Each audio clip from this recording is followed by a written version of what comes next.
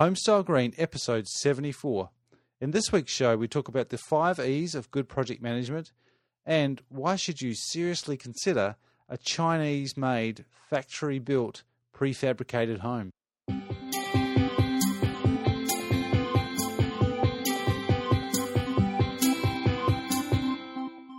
G'day and welcome back to episode 74 of Homestyle Green.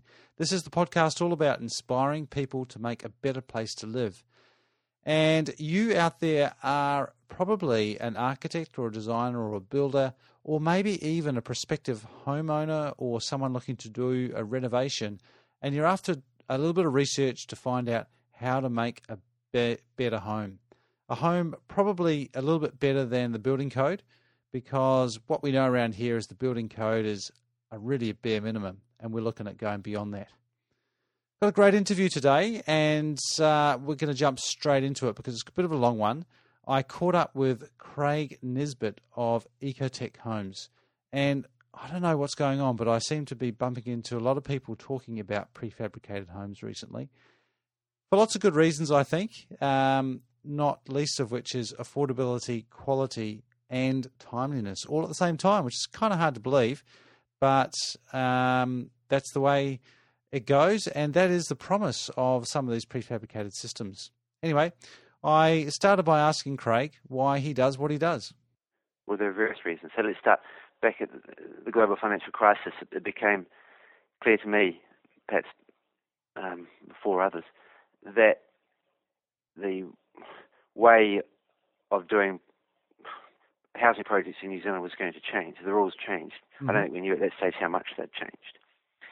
And that left me needing to find other opportunities. So it was, I guess, it was about necessity. And I also believed that we'd have an oversupply of overpriced properties for many years in New Zealand. That's been, I guess, to some extent, been proven wrong in Auckland, and since the earthquake and Christchurch. Yeah, because GFC is pre-earthquake as well, isn't it? Yeah. I think we're only recovering now from both. And I, at the same time, wanted less risk in my life. Mm-hmm. We all did, post-GFC. And a lot of the risk in construction and property was on-site construction risk, managing the tradesmen and subbies, and a huge amount of admin time and cost in managing progress claims and payments and etc. So I then became an early fan of off-site manufacture of housing, and at the same time I had downtime, so I researched. Because you'd had some success as a business owner and entrepreneur previously, hadn't you? Yes. Coming from a gas fitter originally? Well, that's right. It's plumber and gas fitter. I'm actually not a qualified gas fitter. I'm a craftsman plumber. Yeah. And advanced trade cert, and also I was a chartered accountant. So I'm a qualified chartered accountant. I'm no longer a member of the institute. Right. So you went from the tradesperson, retrained, became an accountant, and stayed in the construction industry as a developer. Yes. But then thought, why did you have this feeling that something was about to change when clearly others haven't, or have they just taken a longer time to sort of catch up on that? I think they've all caught up now, but back in 2007, which is the property crash, I think, hit a year before the GFC. So have my dates right? I think 2007. Somewhere around there. Yeah. When everything went pear-shaped. When everything went pear-shaped, did it what? Well, I don't know. Maybe it's because I was living in Wellington at the time, and I was convinced National would win the election, and thus I told all my friends to get out of Wellington because they were going to cut spending, and the gravy train is finished. Right. But in my opinion, they didn't cut spending nearly enough, but they're doing a reasonable job. And I also, perhaps because of my training as an accountant, and I do a lot of financial modelling and macroeconomic stuff, I perhaps was better placed to to opine that the way we were funding projects, i.e., primarily debt funded, highly geared, little equity, was going to fail, and it did. It failed. Yeah, yeah. You mentioned before that development carries quite a lot of risk, and that was part of the headache that you had. I think a lot of people who haven't done that see developers as the baddies, and they kind of think, well, they're the guys that are making all this money. Is that not the case? Is it not a given that a development's going to net a good reward for the person who's ultimately funding it? Very interesting question. Development is in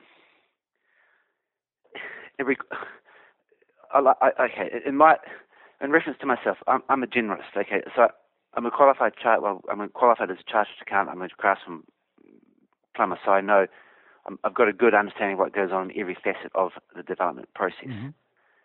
But I can claim to be an expert at only one part, which is the QSing, the project appraisal, the valuation, the financial modelling, which in my opinion is by far the most important stage, i.e.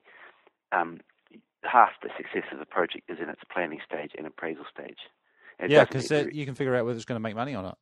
In very detailed fashion, my spreadsheets are huge. Right. So in my opinion, it must be in very detailed fashion. So to answer the question, why was it a better place? I think because I just spent time appraising, and I had time because I wanted to de-risk. I saw the need to de-risk ahead of perhaps some of my colleagues who are now still rebuilding.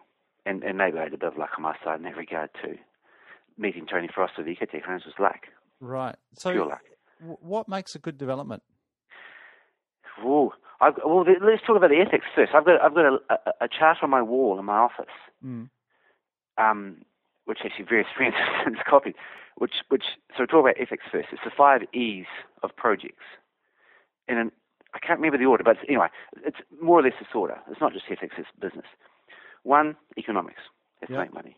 2, environment. Very important to me personally and in this country. 3, the next E is enjoyment. Life has to be fun.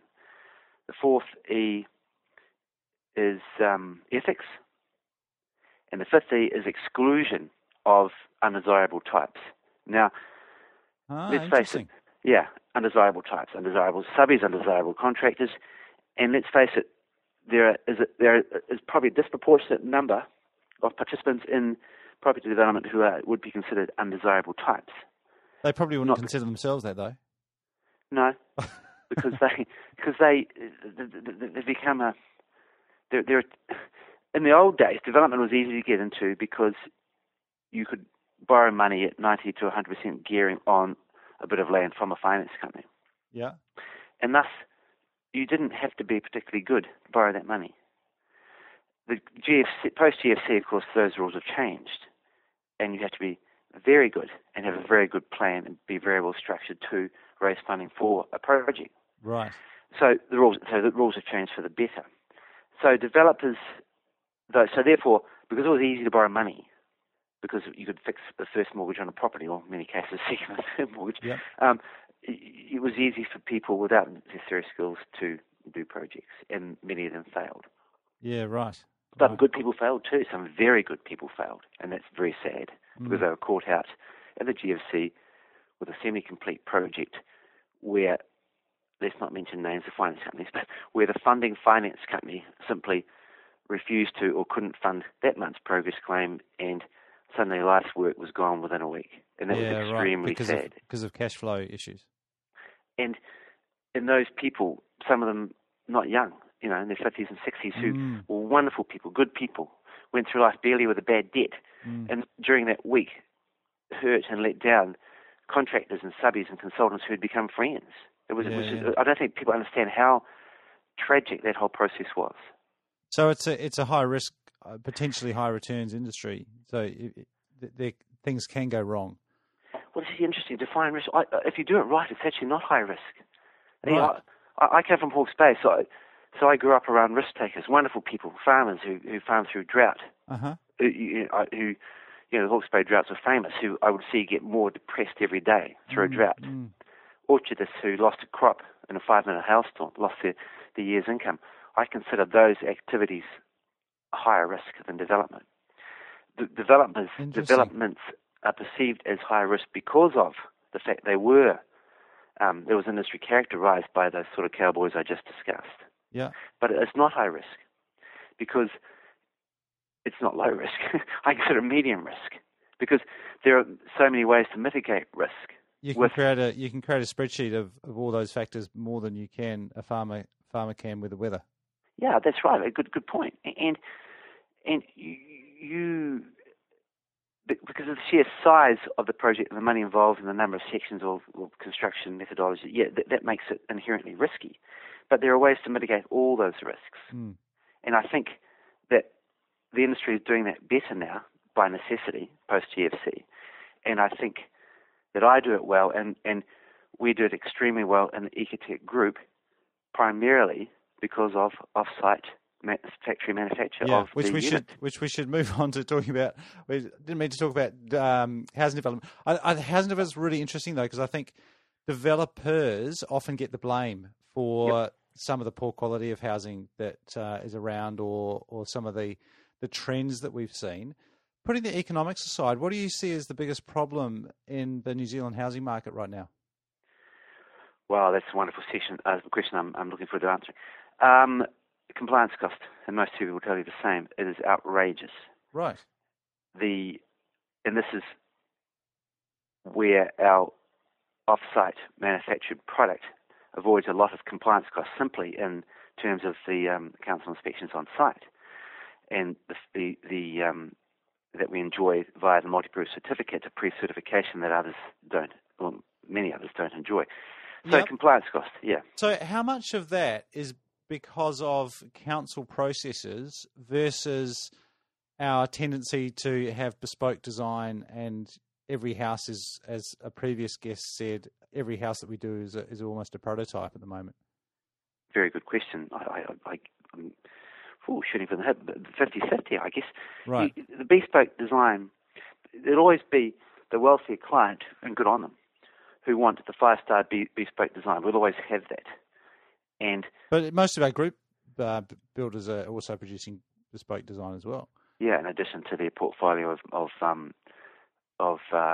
pre-approved design, many of which are multi-proof. Yes, they are.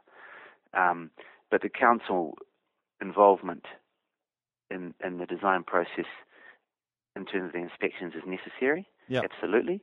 The cost of it is often outrageous. But I think the council involvement has gone too far to be one of interference. Yep. And sometimes I think deliberate interference, which is a very dangerous thing to say, I know, but I'm saying it. I don't know. Well, so tell us about multi-proof, because a lot of people may not have heard that term. What is multi-proof and how does it work? I know more about it in terms of us. What does it mean for you as a housing provider? It means that we have a suite of 7 residential houses, and I should know this, but I think it's 8. I should know that. Commercial units ranging from one-room apartments to 4-bedroom, 2-bathroom houses, which have been prior approved, pre-consented by the Ministry of Business, Innovation and Employment, i.e. MB. Yep. And that is a result of an exhaustive process which took 8 years and cost $2 million. 8 years? You've been working on this since the GFC? No, but my colleague and the founder, Tony Frost, has been. Wow.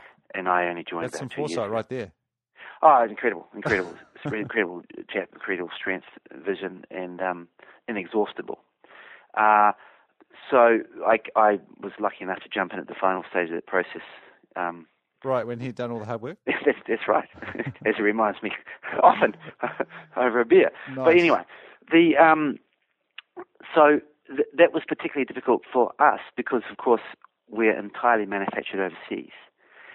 And thus the ministry's involvement was far more exhaustive than it would have been in relation to a New Zealand on-site process or even a New Zealand factory-built process. We'll get to that in a minute. And that's good because the ministry that does MB, actually required a producer statement and lab tests and reports in relation to every single component of our units, right down to the paint, which is wonderful. Is that because they can't come out on site and inspect things? They're having to rely on somebody else to provide the evidence? Yes, primarily. Because they can't... Well, any multi-proof means that there's not an inspection process required during the construction process for the unit.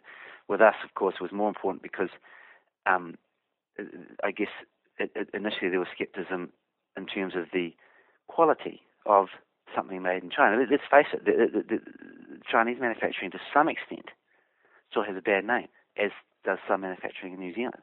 Is that the sort of 90-pound gorilla in the room here? You're making houses in China? Not now. Probably was at first. We what isn't now made in China? Mm-hmm. Washing machine, laptop. I'm looking at it now. No. To a small extent, yes, there'll always be some skeptics in the market. And we refer them to, of course, the analogy I just said, the washing machine and the laptop and everything else, and half the componentry in a house. And so there'll always be a little bit of market resistance in that some potential clients will say, I don't care if it's multi-proof. I don't care if you spent $2 million in 8 years. Yeah. And the ministry says this unit is first class. I don't trust it because it's made in China. It doesn't matter. You're talking about 5% Versus of the market. the good old Kiwi-made, local industry, support local resources. Those sort of the arguments that you are likely to face there. Yeah, we face those as well. Back to the quality issue. We manufacture modules to within a maximum of 5, about 2 millimeters tolerance. Mm-hmm. The state of the art. They really are first class. Mm. I describe them as 5-star internal. They really are first class. Mm. You just won't achieve that level of accuracy and quality of finishing componentry on site in New Zealand. Is there an auditing process that goes along with multi-proof? You have to reapply for your multi-proof certificates. I think it's every 2 years. I should know that. Sorry, I don't. I think it's every 2 years. Right. So once you have it, you don't have it forever. No, you don't. The auditing process during that period is not extensive, but if we receive more than one or two, maybe if we receive if any complaints about our products are received by the various territorial authorities, councils where we've worked, and those councils then report to the ministry, we would lose our multi-proof certification. Absolutely. Right. So that should be of huge comfort to clients. So it can be revoked pretty quickly. It can, and far easier than a building practitioner's license can be revoked, or far easier than a compliance officer from a council can require a remedial work to be undertaken on a house that he or she has inspected. So to that extent, the market must be assured that our quality really is impeccable. But back to your other question, which is, would the suggestion that we're doing New Zealand's out of jobs. Well, we are. Mm-hmm. We are. And that's that. But to that extent, and I'm treading on dangerous ground here, our it's slightly controversial. It is, but let's face it. But, to build the average house, 2 or 3 builders plus subbies, say 4 labour units for 2 or 3 months. And thus, because we're importing those houses, New Zealanders aren't getting those jobs. That's undeniable fact. Yeah. But look at the reasons why. Because it's just so damn expensive and troublesome now to build on site, particularly a bespoke house in New Zealand, because of the compliance costs. Scaffolding, for instance, $3,800, I think is the figure, isn't it? Average cost now, imposed by central government. Absolute nonsense. So that cost, of course, is not thus imposed on us. Mm-hmm. Safety harnesses. Bean bags or netting under a roof truss, absolute nonsense. Mm. We've gone way too far at the expense of ultimately the client, the house owner, in terms of our safety and other bureaucratic nonsense. And a lot of that's also to do with the fact that you're it's a totally different methodology of construction. You're talking about factory-built, prefabricated, modular design versus a bunch of sticks turning up on site and craftspeople putting them together.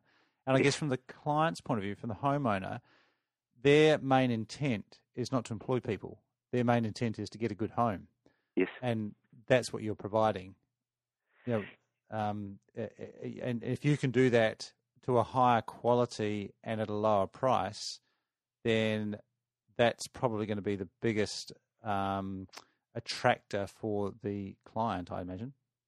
You're absolutely right. And that, as a result of that process, is minimal project management required by the client or his or her agent. Yeah. To the extent that, we install the foundation, generally piles, and when we install the modules, we connect servers, and we go on within 3 days. 3 days? De-risk, 3 days. 3 days. The house is not there, or you build a platform, and then 3 days later the house is there. Yes, co-compliance certificate, gone. Yeah. So just coming back to the multi-proof thing, because typically people, I think, know that there's this a big part of the building process is this arduous. You got to apply for consent, you got to go to the council, you got to talk to them. Multi-proof means that when you buy this house, the council has to say yes to it. Is that right? That's right. Well, as a result of multi-proof certification, the council has to issue building consent to us and other multi-proof providers. Yeah. So it just takes away that problem for the client. Yeah, that's right. They have to issue the building consent within 10 days versus the bespoke design 20 days. Wow. And often, as we know, 20 days becomes 30 or 40 days because of various questions, some of which are not legitimate, asked by councils. Again, I'm treading on dangerous ground. I think everyone knows that. Well, whereas yours, they're not going to have any questions, are they? Because it's just no. it's already like pre-approved. They can't ask questions. Right. So it's 10 days. Any questions have to revert to the ministry, not us. Wow. Notwithstanding, we still have to satisfy the council requirements in terms of foundations, piles, services to underground. Absolutely. Yeah. Fascinating. So 3 days to on site, but what's the period? What's the total period from someone saying, "Yep, I want that one," to moving in? 3 to 4 months. And is that the build time and then shipping? Yes, and it will be less when we get economies of scale, and we actually hold stock of modules on various sites around New Zealand. We're not at that stage yet. Right. We want to be at that stage. As I said to my fellow directors, this is a total paradigm shift, and you sort of, it's almost like having a warehouse of houses. You say, yes, we've got one of those in stock, you can have it next week. That's right. That's what I want us to be. And I've had the discussion with my fellow directors. I've used the analogy of the Noel Leeming. You go into a Noel Leeming or electronics, you look at various dishwashers and you'll say, I'll have that one delivered today. I want us to be that. Wow. I want someone to come on to one of our, call it a warehousing site, and say, I want that house, or I want that module, can you attach it to that module from that house? And we say, fine, we'll have it on a truck tomorrow, providing you building consent, and we'll deliver. Is that happening anywhere overseas? I actually don't know. I should know. I suspect it is. Yeah, I suspect it is. I've talked to a couple of the CEO of Zeta Design Build in Texas, and they are close to that. I think their turnaround is still within a month though, where they've got the factory production line type system in the US. But there it's slightly different again because they're building their factory is local, whereas you're always going to have a factory that you're importing from. Is that kind of the foreseeable process? I can't envisage that we will be manufacturing in New Zealand because of the cost difference. The and indeed quality. I mean, New Zealand is known as a high quality manufacturer, so I'm not at all suggesting otherwise. But we can get the same quality much cheaper in China, and it is indeed high quality. So we will always be at this stage building and manufacturing in China and importing from there. Right. And remember that there's two sides to the multi-proof. Let's be honest. The multi-proof allows us no flexibility at all in terms of the structural integrity, in terms of, i.e., placement of walls where windows and doors are. We can shift those things only minimally and without breaching multi-proof. So whilst our strength and the reason we're cheaper and quicker and higher quality is a lack of flexibility, that is also a bit of a deterrent to some clients, and that's okay. We have to accept that. Yeah. So cheaper. So you can have cheaper, high quality, and quick. as long as you're within the constraints. But you've got 7 houses. Are those houses all individual modules, or are they made up of multiple modules? Multiple modules. They are, and we never use the word shipping container. It's that is a no. I didn't say it. No, you didn't. But I'm precluding that. So they're built in modules which are of shipping container configuration. Because they're not shipping containers, are they? Because I've spoken to an architect about this. There are plenty of people who are building houses or have made amazing designs, and I've got a whole Pinterest board dedicated to it, of houses made out of shipping containers. But yours are not shipping containers, aren't they? This is quite an important point. They're absolutely not. They're built in that configuration for obvious reasons, i.e. shipping. But they are not. They're custom built in various configurations in terms of bathroom module, kitchen module, etc. So the common thing is with the shipping container that you can stack them on top of each other and click them in place on a boat. That's right, and that actually was that was an interesting process. And that through that process, we learnt that, of course, the lower down on the hull you are, the cheaper your shipping rate. Uh-huh. So our instructions were to build modules which could be shipped at the bottom of the hull. Right. As a result, they're built extremely strong. Yeah. And as a result of that, they can be stacked basically the 12, 15 high as of right. Wow. They're extremely strong. And a friend actually referred me to the Rena, Tauranga. Yep. If you recall the way those containers remained connected but curved out over the hull of when it was leaning, it's listing over to one side, yeah. That's the strength of the pins and the process that bolts together shipping containers. Uh-huh. Not entirely dissimilar to what we use. But yeah, we're custom built, and the cladding is again, under the multi-proof certificate, we can't alter the cladding per se. It's a very strong weatherboard profile steel cladding. There's steel, but it looks like weatherboards. Yes. Mm-hmm. We've only just in the last few weeks concluded a process where we've chosen some additional clip-on cladding facades. Okay. Comprising stone, low-profile aluminium corrugation, etc. Because to be fair, one of the criticisms, and it is fair, was that the cladding, some viewed as a little bit industrial looking, and that's a fair criticism. Yep. I like it.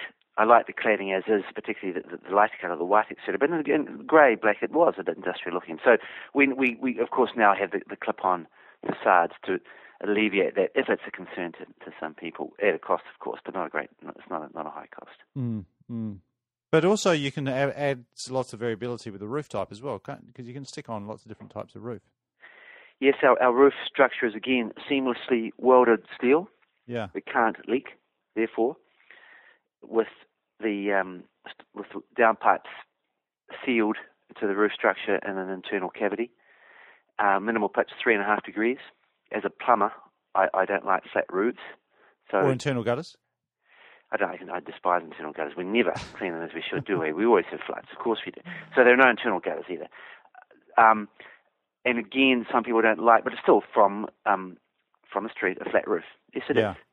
So some people don't like that either. So we also have a simple cantilevered system. We can just erect a monopitch roof for aesthetic purposes. Yeah, right. So it's like a fake roof. Yes, it is a fake roof. It's a hat. Yeah, well, it is, yeah. Hey, look, we are out of time, Craig, but I could go on and talking more and more about this because it's fascinating. I mean, you're changing so much. You changed design, but you're changing the whole methodology. You're changing the whole procurement delivery chain. Really fascinating stuff. You are working on some projects at the moment. Are you selling to the public now? We're selling to the public in terms of one-off sales via the website, and we're still working on a website. To be fair, it's not yet as good as it should be. Yep. We're still, in fact, working on our distribution network. Right. But in terms of we are. You're open for business? Oh, absolutely. Where do people go to find out more? www.ecotechhomes.co.nz. and we always follow up an inquiry with a quote. So you're a small but nimble team at the moment? Small but nimble. And we're getting increasingly active in the large project sector as earlier discussed. And hopefully there'll be news about that in the next few weeks. Are you in social media space at all? No. Right. No, I'm not a fan of it. No. It's a two-way street. Yeah. That may change. As a board, we may decide to later, but at the moment, no, we're not. So head on over to the website, ecotech.co.nz. Ecotechhomes.co.nz. Sorry, yes. Ecotech Homes. Well, it's sort of Google anyway, so people will find it. Ecotech Homes, yep. And people can, you've got some great images there and also some floor plans so people can get an idea. We haven't talked a lot about the structure, but I think it's better if people head over there and you can get a sense of what we're actually talking about. What's your favourite book, Craig? Bryce Courtney, The Four Fires. Highly relevant to building and it is, and to loyalty and friendship and all the things in life that are important. That's right. It comes back to those 5 E's. It's 5 E's. Yeah. Absolutely. Perfect. Yeah. Do you remember them? Economics, ethics, exclusion of undesirables, environment, and enjoyment. Enjoyment. Life has to be fun. Yeah, I like that. Really appreciate your time, Craig. It's been fantastic speaking with you. We didn't talk about Ghana. No, we're flying there tomorrow. What's the main very quickly? What's the main purpose of that?